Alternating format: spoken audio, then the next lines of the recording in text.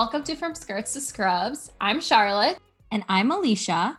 And we are two medical students trying to figure out our place in medicine by looking to the past and to current events to try and understand the impact they have on us as women in medicine and as women in general. And you are here for episode 3. As two neuroscience majors, it only felt right to tap into our psychology background sooner rather than later. And what topic is better to focus on than the first old white guy to pop up on your Psych 101 slides? That's right, we're talking about Sigmund Freud.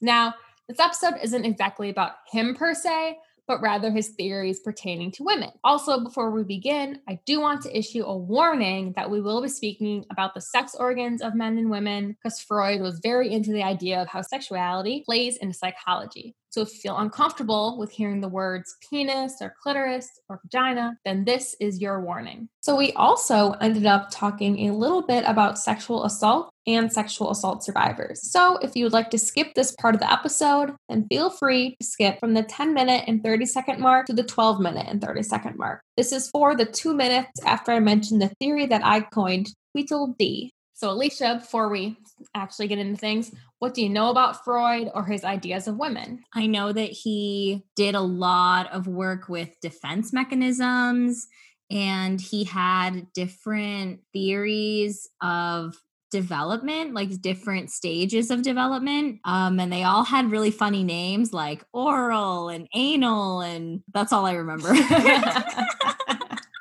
So I remember that.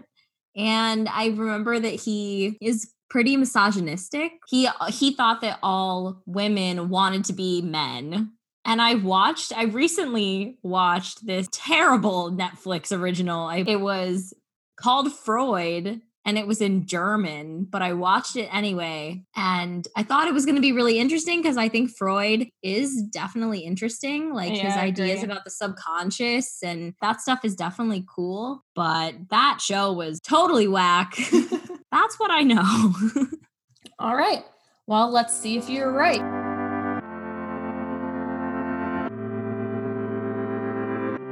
Before we get into all the craziness of Freud, we need to understand exactly who this man was and what the social context was to his theories. Sigmund Freud was born Sigismund Freud in 1856 in the Austrian Empire. And then his family moved to Vienna, which is in Austria, at the age of 4, where he lived for most of his adult life, at least until the Nazis occupied Austria in the late 1930s and chased him out and into England.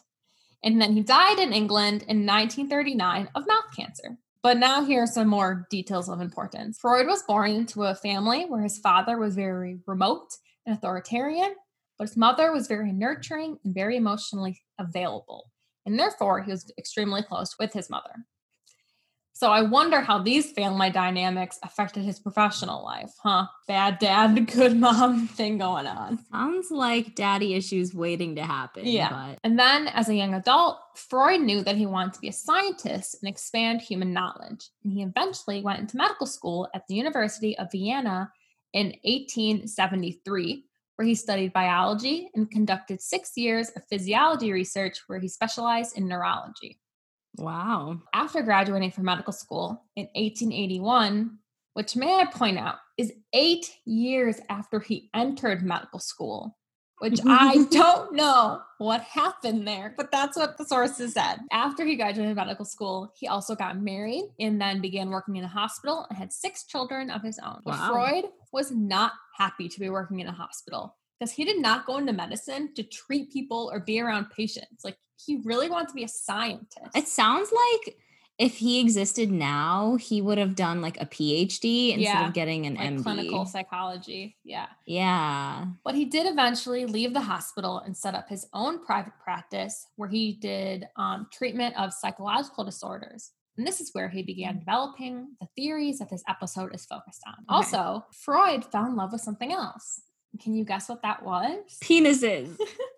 No, he fell in love with cocaine. I was not going to guess that. No, not a million years. During this period, it was not uncommon for doctors to use themselves as guinea pigs. And Freud did justice with cocaine. He loved the psychological effects of the drug, and how it treated his depression and made him talk about things he otherwise thought were buried deep within him, which makes you think of like what? The subconscious mind, basically, right, yeah. and like dreams and exactly uncovering that. So also one of his most famous works, The Interpretation of Dreams, is heavily based on the cocaine dreams he would have.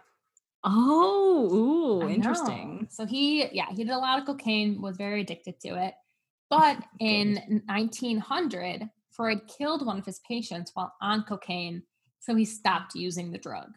If you want to learn more, there is a book on Freud and cocaine called The Anatomy of Addiction, and the book is written by Howard Markle, who was a professor at the University of Michigan Medical School. Howard Markle. Yeah. Very cool. Yeah. Okay, well, back to Vienna in the late 1800s. Okay. So we're in Vienna. And what do you think life is like for women? And I'll give you a hint. We just literally talked about it in episode 2. Big poofy skirts. Yes. And corsets. Like no rights, basically. Mm-hmm. Things are not looking good for women. Yep. And women were viewed as very fragile, as like these pure, delicate, porcelain beings. It made women very mystical. And Freud already had a really complicated relationship with women. He was very close to his mother, as I mentioned. But then on the other hand, in his relationships with his patients and his wife, he was very patronizing. He even told his wife when she once expressed interest in a career, "Am I to think that my delicate, sweet girl is a competitor?" Excuse me? Yeah, exactly. Bro. If my husband said that to me, I'd be like, bye. So when you add up the mystical nature of women in Victorian era and his personal relationships with women, Freud was left feeling very confused. He often asked, "What do women want?" and called them the dark continent. I just think that's so funny that he is like these mystical, like unknown creatures. I know, it sounds like women are like straight out of fairy tales. Yeah, literally. It's like that could actually be a Grimm Brothers tale. Right. So he was confusion, to say the least. So he set off to try and understand a woman's mind through psychoanalysis, or the theory of treating psychological disorders by looking at the interaction of the conscious and the unconscious mind through bringing repressed memories to the conscious. Yeah, didn't he like create psychoanalysis? That was his thing, right? Yes, he is the father of psychoanalysis. So when you think of psychoanalysis, you're most likely thinking of Freud talking to someone laying out on a couch and they're just giving up their soul to Freud. And that's basically the idea. And Freud developed this treatment, which is more commonly known as talk therapy.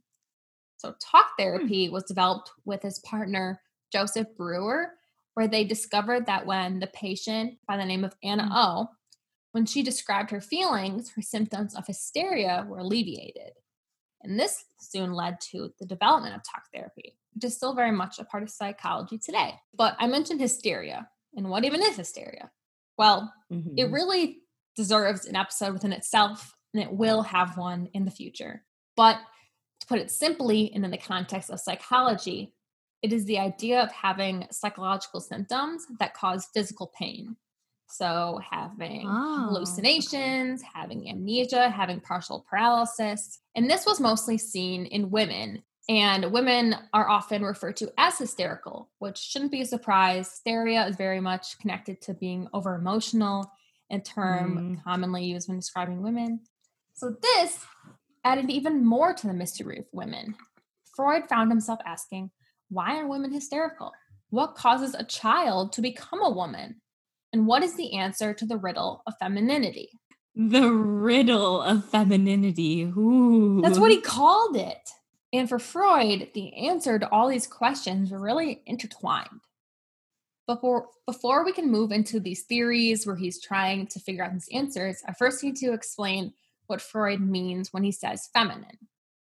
Because when you're thinking of feminine, it's probably a lot different than what Freud was thinking. Because Freud is thinking femininity means sexual differentiation.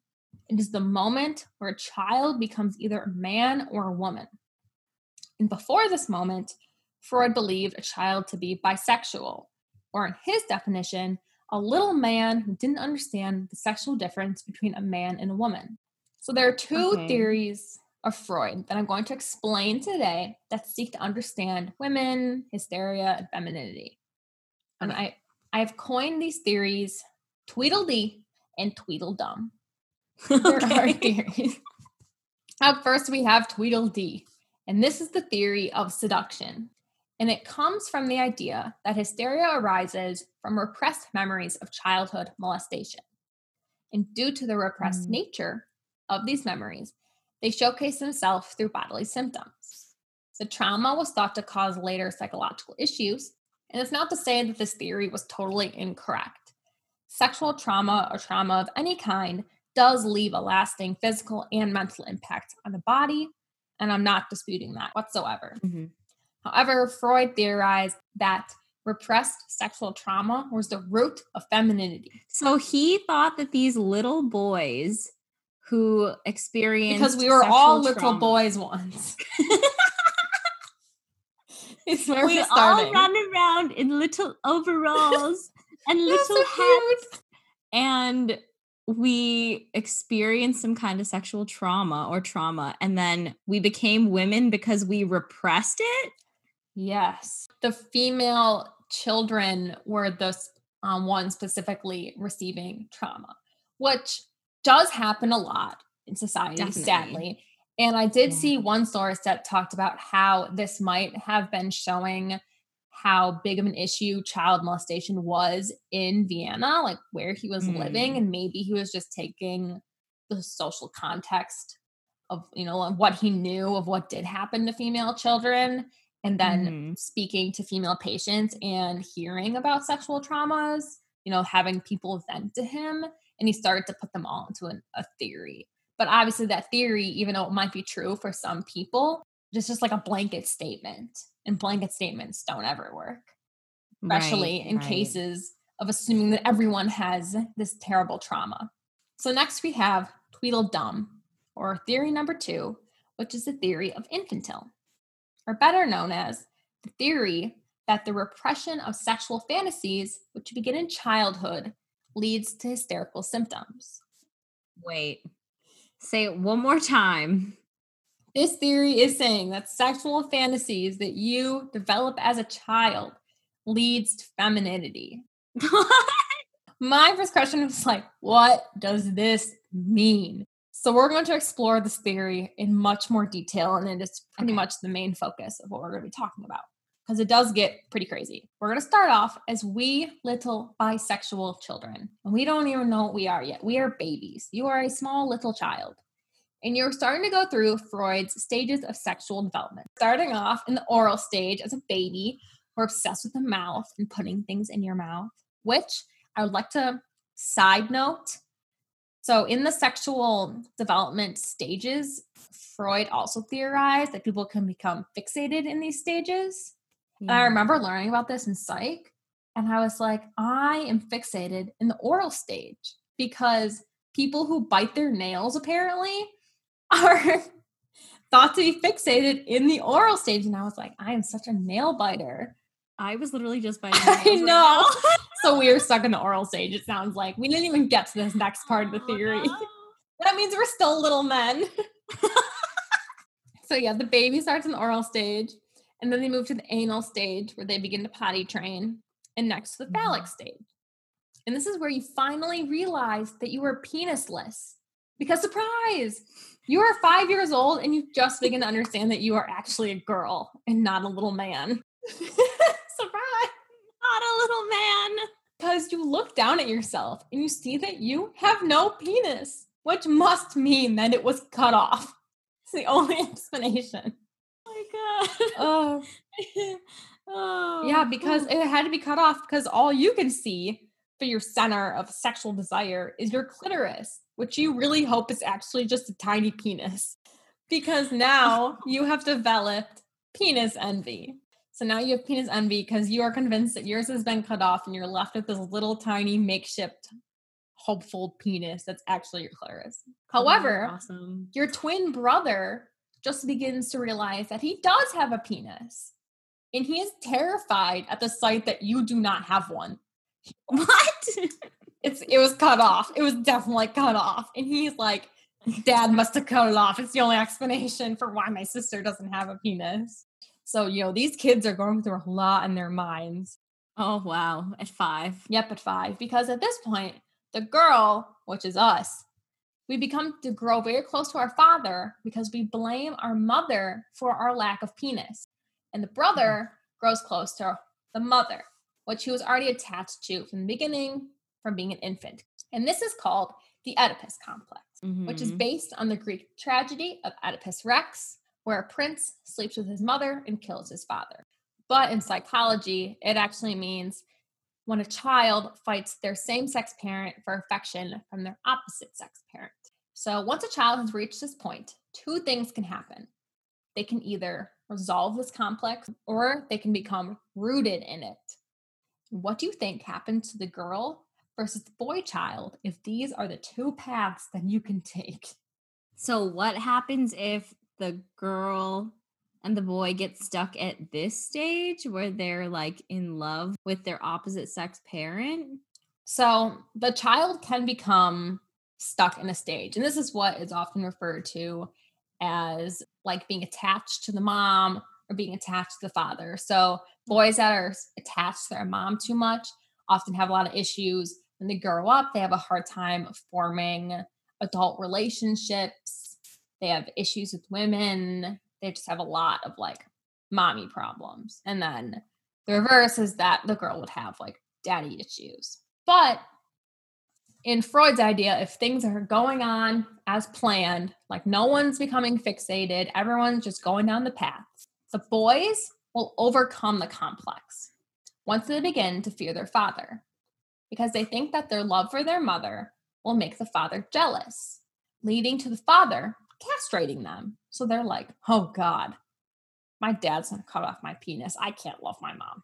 Therefore, the boy shifts his love for the mother to women who are like her. Okay, so this is that idea that you hear a lot when people say like you're gonna fall in love with someone who's similar to like your opposite sex parent. Exactly. Yep.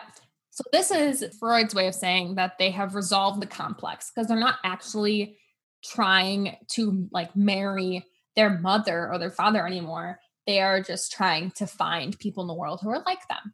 This part gets into another important psychological theory of Freud, known as the id, ego, superego theory. Yes. Wait, can we first recap? Yeah. To make sure I understand, there's the sexual development stages that a child, the little men, go through. Yes. And it starts in oral, and if you get fixated there, then you're like obsessed with putting things in your mouth when you're older. Example is like nail biters. Then you go to the anal stage, which is like potty training and stuff. And then you get to the phallic stage, which is like around 5 years old. And that's when you realize that you're either a boy or not a boy. Yes, exactly. Because you either have a penis or you don't have a penis. And that's when you fall in love, quote unquote, with your opposite sex parent because you like grow an attachment to them and you dislike the same sex parent. Yes. And then if you get stuck in that stage, then you stay weirdly attached and you have like daddy issues or mommy issues. That's if you stay attached to that parent. But if you properly move past that stage, Freud believed that you would end up not hating the same or the opposite sex parent anymore. You would just search the world to find someone to be your life partner who's similar to that parent. Exactly. And an important part of overcoming this complex is the id, ego, superego theory. In this theory, the id is our primal instinct and it is completely unconscious to us. So for the boy, this is the love for the mother and the desire to eliminate the father. The ego is both unconscious and conscious, and it serves as our reality check. So the ego says, hey, id, we cannot defeat our father. He is bigger than us, he is stronger than us, and he will cut off our penis. This is not a realistic goal. So the ego is pushing the id back, saying, no, we cannot do this. And then the superego is activated. And this is our sense of right and wrong, and it's our moral compass. So our superego helps repress the primal in usually socially unacceptable ways of the id and pushes the ego to act morally and not always be so realistic. So this is saying that, okay, the id, you really want to be with mom, but the ego's saying, no, we know we can't do that. The dad will castrate us. And the super ego is saying, well, let's resolve this by saying that you can just seek out women who are like the mother, not actually your mother. Oh, okay. So it's kind of like if you imagine like the devil and angel on your shoulder, like the devil is the id who like wants you to do whatever you want and act really improperly. And then the ego is this idealistic, super realistic angel on your shoulder who's like, you should always do this, this, and this. And your super ego is like actually your conscious who's like, okay, let's try to find a balance here. Exactly. So when the boy overcomes his Oedipus complex, he develops his superego because he overcomes the Oedipus complex, meaning that he no longer is in love with his mother. And that's because he develops the superego that, like you said, is like the conscious telling the devil and the angel, no, this is the right solution. So now the boy is ready to enter the world as a morally like just adult. But what about us? What about the girls? Do we overcome the Oedipus complex? According to Freud, no. Girls never. Right. They never overcome the Oedipus complex. The girl is never able to overcome her desire for her father. Therefore, the girl becomes an object of male desire. She also takes her penis envy and redirects it into a desire for having a male child. Because in this way, the woman can obtain her own penis by being a mother. What? So by having a male child, Freud was like, that serves enough. So additionally, in order for the girl to have this child to become a childbearing woman, the girl's sexuality must move from the focus on the clitoris, which is like the hope of having a tiny penis one day, to focus on the vagina so that she can have children. And have those children ideally be boys. Right. So that they can obtain the penis that she never had. Exactly. So therefore, the girl is suppressing her male side, which is linked to the clitoris in a woman because of that tiny penis theory, and is now fully bloomed into her femininity. But since she came into this womanhood through not developing a superego, because she didn't go through all the stages of id ego to get to superego and say, we're not going to desire the father. She instead became an object of male desire. She has no superego. And she has accepted her penislessness, which I don't think is a word, but I made it a word. Freud concludes that women are therefore inferior to men. Okay, so basically Freud thinks that only men have this ability to have like an id, ego, superego, or maybe just a superego. So he just thinks that girls don't have that. They just don't develop it. Right. Okay, so they have no way of moving out of this stage, and so they're always like attached to their fathers? Yeah, kind of. So it sounds like by not overcoming the complex, they're still seeking to be desired by their father. So they're seeking that male desire and then becoming like an object of male pleasure and wanting to be sought after. And then also because the male desire and the penis envy aren't the same thing, but they're like very connected. Penis envy, you try to work through it by having a child, and then the whole father attachment, you just become an object of male desire. So those are the kind of the two outcomes. Got it. Okay. Right. So because you do not develop the superego, Freud is like, women are inferior to men for these reasons.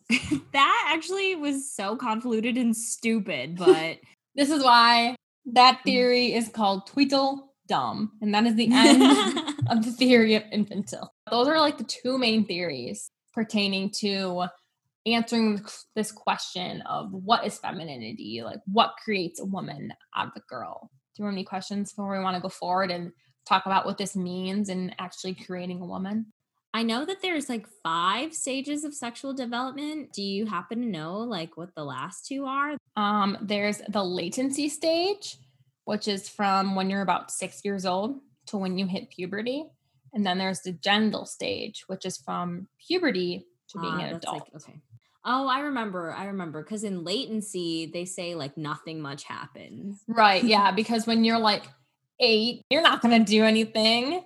Like, Right. And then you hit puberty and you have this like sexual awakening and you're just like, woo. exactly. And then you're actually attracted to the opposite sex and you are, living life as a regular adult. I guess I am a little confused about whether women even make it to that stage.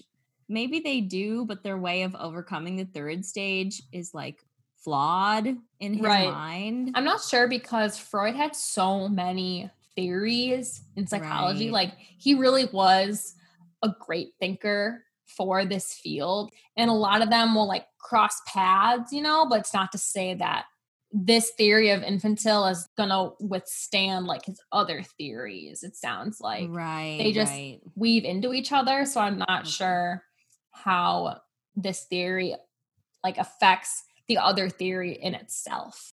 That makes sense. He's a confusing guy, so yeah, he is very confusing. And we'll just leave that. He switches his like ideas a lot, like the Tweedledee theory of theory of seduction. He abandoned when he moved on to this theory of infantile. Like he was like, just kidding. I don't think that theory is really it. And then moves on to this one.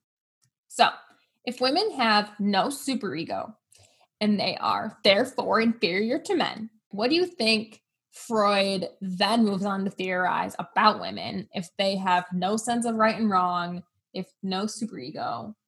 What is a woman in society then? What is her place? I guess 2 options pop into my head. The first is that women are, I guess, hysterical. Women have no moral boundaries because they have no superego. Mm-hmm. And my other thought is that women are very docile, like they're very fragile. They don't act out of place because I don't know why. That's just kind of what I'm thinking. Yeah. I mean, you're pretty on point with a lot of it. I have a whole list of things. Because of their suppression of their male side and lack of superego, women are, in the words of Freud, more prone to neurosis or psychological disorders. So that's like the hysteria. They're more masochistic. Yeah. So that's the tendency to derive sexual pleasure from pain, which Freud attributed to repressing the aggressive side of men. So by being feminine and not having the masculine side, then you obviously have to get sexual pleasure from pain, was what he said, which was even used as an excuse to abuse women in the past because people would just say, oh, it's just food for her nature. That's all it is. So we like abusing them is not that big of a deal. Just so terrible. Freud also said that women were more envious due to their primal envy for the penis. Mm-hmm. Women were more subject to feelings of shame due to their natural wounded state. Women were less reliable, less self-sufficient, less admirable, and in most cases, they were disastrous when contributing to the great intellectual, artistic, and spiritual accomplishments of humanity. Thanks, Freud. Literally, thank you so much. You made me feel amazing. Right. And then even one last like crazy theory that came from, what created women is that women invented weaving for the sole purpose of hiding their privates because they were so ashamed of their wounded area. Oh my God, dude. Are you joking? You're really just grabbing at straws here, man. Where is the evidence, my man? Where is the evidence? I don't know how good Freud was with evidence because, coming up with talk therapy was the studying of, one woman. And I also know one of his theories was also based on the study of, one child. The sample size? One. Yeah. So Freud, let's remember, was studying the psychology of women because, 1, he was trying to figure out why women presented as being more hysterical and having these, unknown symptoms in men. And 2, he's also trying to understand women just in themselves and what exactly makes them different from men. But after going through these 2 really prominent theories, it doesn't really feel like he got to the bottom of these questions. And I think this is really interesting because Freud was truly a brilliant psychologists. Things like talk therapy are still used today, and his thoughts on dreams and the unconscious versus conscious, like they're really important in psychology. But he was so off base when it came to women.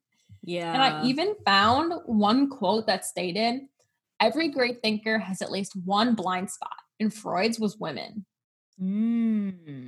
So, though Freud is known as one of the fathers of psychology, his theories on women were not always supported, which is nice to hear. So, to name a few oppositions, the German psychiatrist Karen Horney, The genus she, of Karen. Karen and Siggy, they really did not like each other. They went at each other, it sounds like. And Karen rejected the notion of penis envy. She stated that it was inaccurate and demeaning to women, which, like, yes, Karen, round of applause for that. But she proposed that instead, men have womb envy. They are mad that they are able to create almost anything in the world except the most precious thing, which is human life. But Freud clapped back and he said that this theory was really just rooted in Dr. Horney's own penis envy. He was like, you're wrong. You're just jealous. That's a really good comeback, Freud. There's also an Austrian medical doctor from around the 1920s named Alfred Adel. He thought that women's inferiority was not biological, as Freud insisted, but rather social. So these are not great rebuttals to Freud's theories, but they are better than other psychologists like Jung, who said nothing to refute Freud's theories. Yeah, wasn't Carl Jung? I think he was one of his students. Was he? I feel like everyone is someone's student. I know. With like all of the old white men. Yeah, all the white men knew each other. They're like the biggest crossover TV episode of all time. They were like the Victorious and iCarly crossover. They were the Marvel Avengers of their time. Yeah, I was also going to say like the Hannah Montana meets Sweet Life. Oh my God, meets Zack and Cody meets Wizards of Waverly Place. Yes! Iconic! The best episode. Okay. But before closing up this story, I did want to mention that while Freud's theories generally misrepresented women, he was forward-thinking in a couple of aspects that I did think were noteworthy. Okay. So one, he acknowledged women's sexuality in a time where women were viewed as like fragile butterflies. Their sexuality were not really talked about, like if you showed an ankle, that was scandalous and things like that. And Freud's like coming outright and being like, sexuality is the root of women. So that was a very progressive thought. He also challenged the theories of sex and gender. Sex and gender are often debated, even today, of whether they are based in biology or based in culture. And for Freud, he proposed that sexuality is beyond our mental or our physical ability to control, and it is purely innate. He stated that a person's sexuality is not uniform, but rather goes through their own changes, which I believe are huge theories when you're considering asking what even is gender, what is sexual orientation, and thinking about the LGBTQ plus community. Yeah, I was thinking about that when we were making fun of the little men, because I know that we were poking fun, but I think that did cross my mind that he was basically letting these kids decide, quote unquote. There was some aspect of waiting and deciding. Yeah, exactly. I was thinking about that too as I was doing research, and I'm like, wow, these theories, even though they're incorrect, do have an interesting way of looking at what gender is and like how fluid gender is. And for us, we are like cisgender, heterosexual women. These theories are based on women like us, but we're obviously like not the only people who identify as women in the world. So, but Freud's overall theories were obviously very hurtful to women, and that had a lasting effect on women throughout this past century. So I was looking for things that talked about the lasting impact of Freud's theories on women, and I found one article that talked about how in the 1970s, the psychiatry residents at the University of Toronto once asked their hospital chief why the female residents were given lower stipends than their male counterparts. And the chief replied, this is quoted, Oh, no. they suffered from penis envy, which they could cure by getting into analysis, which I'm assuming he's meaning psychoanalysis. Excuse me? From the 1970s in Canada, and this man is like, well, the girl doctors don't get paid the same. Canada, because no, they you have are penis better envy. than this. And then Canada, 17 years no. later, this discrimination was still evident at the university because female professors were paid $15,000 less than their male counterparts. But when they asked officials why this was the case, it was stated that when women are more qualified and around for longer, they will earn the same. So the Freudian theory is that women are biologically inferior in both the mental and physical body is detrimental to society's view of women today and to working towards equality of the sexes. Discrimination based on sex can be drawn back to these theories of seduction, theories of infantile, the lack of superego, hysteria, and more, which can all be tied to Freud's quest for answering the riddle of femininity. But did he even really solve that riddle? Or did he really just make it more complicated in the end? And I think this is definitely worth discussing. Don't you think, Alicia? I agree.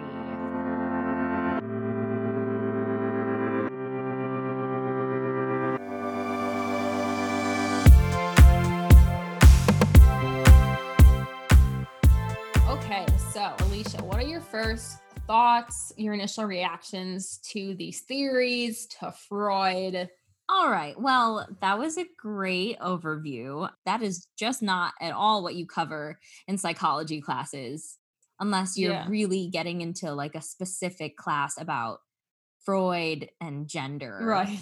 But there was a couple things that really stuck out to me. I thought it was very, very interesting that Freud had such misogynistic views considering he was so close to his mom.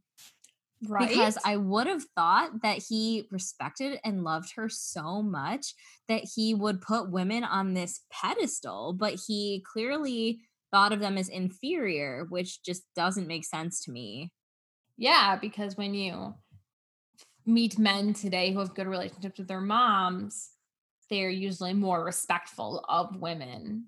Yeah. But maybe with Freud, I don't know if it was because of at the time, like society was a lot more misogynistic. Maybe. And he also, like I said, had really complicated relationships with just other women and like his wife. And maybe he was just like straight up confused. Like he was like, why is my mom so great, but all these other women aren't? Maybe he was totally wrong and his theory was just like, why are all these women not living up to my mom? That's also interesting because it kind of is similar to my second thought, which was about what we were talking about relating to mommy issues and daddy issues, and how we were saying that if you're stuck in the Oedipus complex, so you're like in love with your opposite sex parent and you never get over that, then you stay attached to them forever. But usually, at least in my experience with people that I've met in my life who have, I think, mommy/daddy issues, it's usually that they have a really negative experience with that opposite sex parent.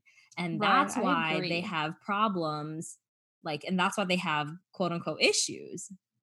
Yep. So that's also the opposite of what he was saying.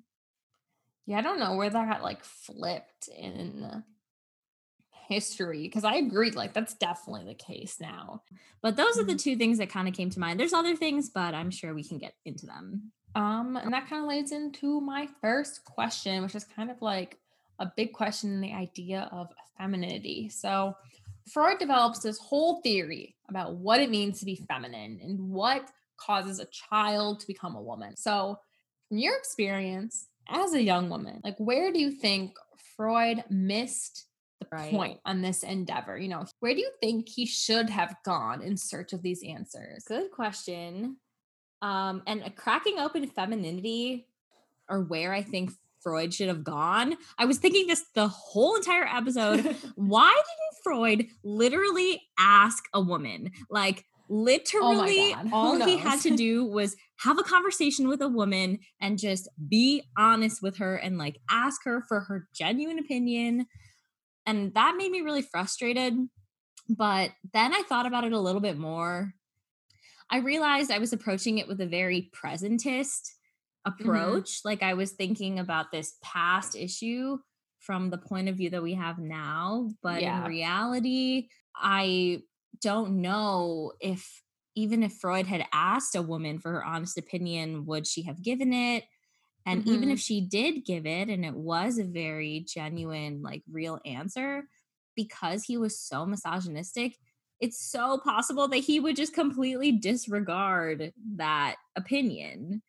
I also wonder in that idea of like if he asked a woman like what is femininity and he came up with a theory, like say he did listen to this woman and he was like, great. And he asked like all these women, he did like a cross analysis of all their answers. And I wonder if the results would even apply to today. Because I think in today's society, like women have so many more rights and so many more freedoms to actually Right. explore what it means to be feminine, which I think like leads into my next question of like what even is femininity, like because that's different to everyone who Right. identifies as a woman. Like you can identify like as a man and still be feminine, so Right. like what even is femininity? It's like I will just ask you, what is it to you? Yeah, that's a good question. And that's a tough question, I think, because honestly, I think like when I first think, what is femininity? My brain automatically goes to that idea of femininity that we are conditioned to think about, that women are beautiful, that they are fragile and, need to be protected. Not that I see myself in that way, but when I first think femininity, that's what I think of. But when I think about it more of how I see myself as feminine, I think about it as confidence. And I was thinking about this kind of an example in my life that is representative of this is my relationship with body hair because I'm a Yeah. hairy girl. Like every part of my body grows hair, like even my face. Indian girl And struggle. Indian girls, like I am out here being super brown. And for a long time, I hated it.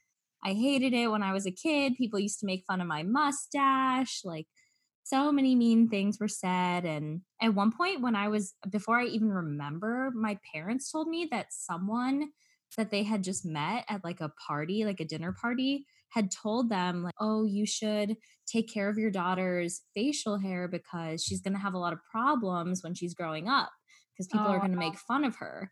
And so I'm their first child. So they really took that to heart. And they always unintentionally, I think, instill this idea in me of like, I mean, not when I was really young, but when I started to get older, they were like, oh, like, what can we do to like get rid of it type of thing.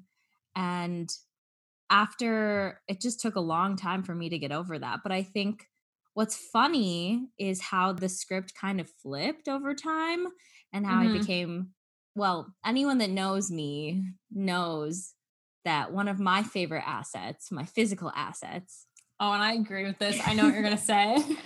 are my eyebrows. Yeah, you have the most luscious full eyebrows I've ever seen in my life. Thank you. It's so funny though, because that's the word like full that you used to describe them, but people used to describe them as bushy or that I had a unibrow, like all of these negative things that I really took to heart. But it was changing my mind and my confidence and my self confidence and adding that aspect to my femininity that really helped me get over that and made it part of my identity and something I could be proud of. And I'm still working on it. It's a work in progress, but I think that's a big part of femininity for me is like getting over the parts of yourself that you don't necessarily love so that you can love all of yourself as a whole and not just the parts that you think you're supposed to like because society tells you that those are your best assets. Like they're not. Your whole self is your best and you can exude that out to the public Right. because you deserve to shine. I agree with that. And this whole time you're talking about your body hair, I'm like, and Alicia has the most beautiful mermaid hair. Literally ever. I have like 3 hairs in my head, and Alicia has like 20,000 hairs on her head. And like, just wish I had your hair. Oh, you're so Yeah, I agree. And I think also, like, when I think of femininity, like, I definitely agree with you in that, like, feminine can often be applied to like how you look. Do feel most feminine, like when I'm dressed up or when I wear makeup or wear a dress. And like, I do love doing those things. And I also love wearing sweatpants and not wearing makeup. But like, femininity is very much tied to those physical aspects. But the other point, for more of like a mental way of looking at it, is you were like, I feel feminine when I'm confident. I definitely agree with that. And I would say, like, for myself, I feel the most feminine when I am being like compassionate and being empathetic and like being there Yeah. for someone. Like, I feel like that's when I am being like my best self. I don't know if there's anything to take from that, but that's like definitely what it is to me. I think that is something that a lot of women can resonate with. I personally definitely can. And I think that's something that ties us all together in this really special way because being empathetic and being caring is so important and so beautiful, which is Yeah. cool. And it's not that every woman has to feel that way. hmm And I can like totally see why Freud was like, what is the answer to the riddle of femininity? Because it kind of is a riddle in an aspect of like, what is it? Like, it's so complicated and everyone like sees it in its own way. And there's the way Right. society sees Like this. there's And no like, one size. This is not a Brandy Melville store. Like this is not a yeah, one size fits all it's moment. No all wonder he was so confused because he first of all didn't understand like the basic idea of like women having minds and like having right. feelings of their own. And then more so he was like, what is this formula? Like I must figure out the formula of the female brain. Literally.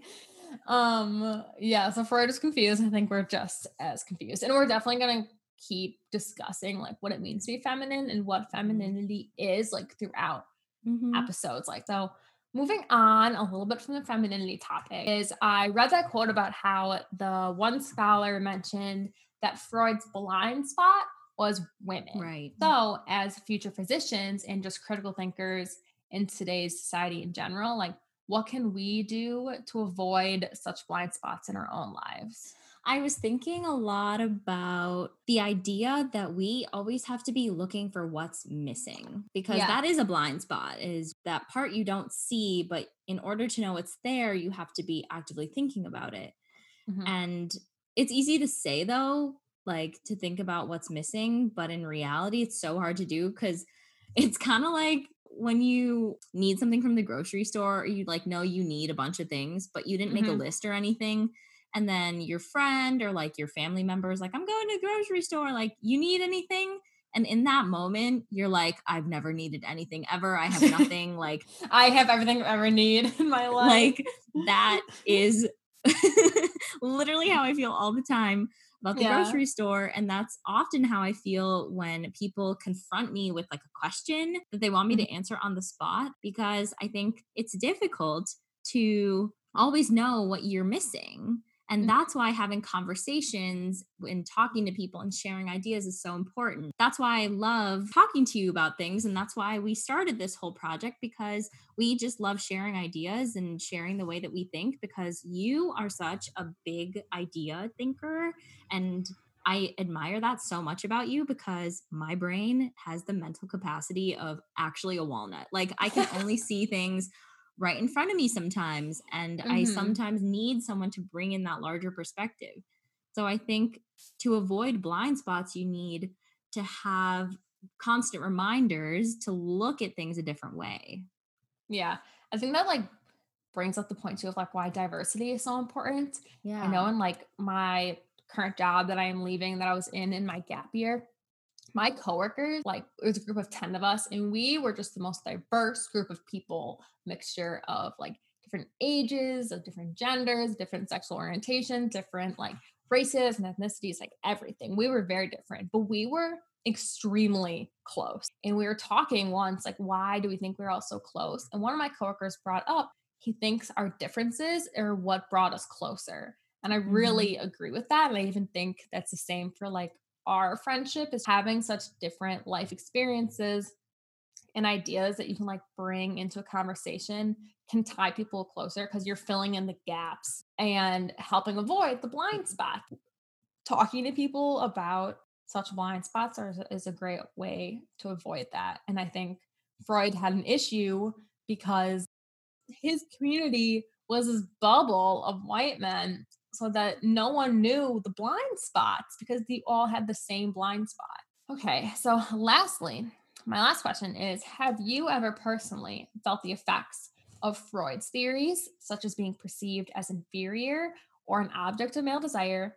And how can we succeed in life just as women in general, despite these perceptions? I think like most women have had experiences of, especially of being like an object of male desire, like being catcalled or just those kinds of things that happen to every single girl I've literally. ever But met in my I life. guess, I mean, you're right. Like, I have experienced these things. I think how this object of male desire, I think that Mhm. is so ingrained in society because, for example, you brought up the cat calling, which, I mean, I agree. I don't know a single woman who's not been catcalled. But I remember in one of my women's studies classes, we did this reading, and it was so interesting because we were talking about the nature of catcalling and Mhm. how we inherently don't like it, but we also feel like jealous when we don't get catcalled. And I don't know if you've ever I've experienced heard that. those stories from people I too. definitely have. Like, I've definitely felt that. That's just so terrible. And when I realized that about myself, I felt so bad. But then I was like, I don't know if it's my fault or if it's society's fault or if it's both of our faults. But as you know, walking down the street, you're with your group of friends, and like some male who you literally don't care about at all gives your friend a little bit of attention and says nothing to you, Mhm. and I've felt like inferior in that moment. I'm like, why didn't he say anything to me? And it's like, why do I want him to say anything? Like, Yeah. this creepy guy is now hitting on my friend, and I don't want this for her, but I also am slightly jealous. Like, I think that's the big thing. How we can succeed in life as women despite these perceptions is that I know we always say it like women need to support women. I think we actively need to try to make that a reality because it's so easy to feel jealous of each other, feel inferior, and the world already is pitted against us. So, how can Mhm. we be pitted against each Yeah. other? I think it's like engraved in women, these like ideas of being inferior and such, just because that's part of society. Like I Yeah. saw this thing it was talking about racism, but I think it applies to sexism as well. As if you grow up in a society that has sexist values and you learn about a history that it's all focused on white men, then you grow up with your own ideas of what it means to be a woman in society that might be misogynistic and sexist in certain ways that you don't even realize until you start having those thoughts of like, wait, why am I thinking like that? Like, that's crazy. I should not be having those thoughts. And you have to like Yeah. actively work to not have them. It's just insane. That's like a part of life. But I think that like explains it in a good And way. it's all about unlearning things that we need to unlearn. I agree. I think that's a good food for thought question for all of our listeners too, is like, how can we like work against these perceptions? Or if you like don't identify as a woman, like how can you yourself like work against those perceptions of women? Amazing. Okay, well, if you are listening to this and you have any feedback for us or you want to contact us, there's a lot of different ways you can do so. But first, we want you to take a second and subscribe on whatever podcasting app you're listening on. And if you can, please rate and review the podcast. It just helps us a lot with our visibility and showing up on different pages. But if you don't have time for that, that's okay. We still love you. If you could take time to send the podcast to a friend or a loved one who you think would really enjoy it, that'd be great. Yeah. And like Alicia said, if you want to send us feedback, you can contact us on our website, which is from skirtstoscrubs.com. You can also follow us on social media. It has the handle of From Skirts to Scrubs. Also on our website, you can find our sources And you can find our show notes along with the discussion questions if you would like to talk about this even more with your friends and family. Which we highly, highly encourage. And lastly, as always, we want to give a shout out, a toast to all the women who fought for us to be where we are today. And may we do the same for those who come after us. Okay, see you guys next time. Bye.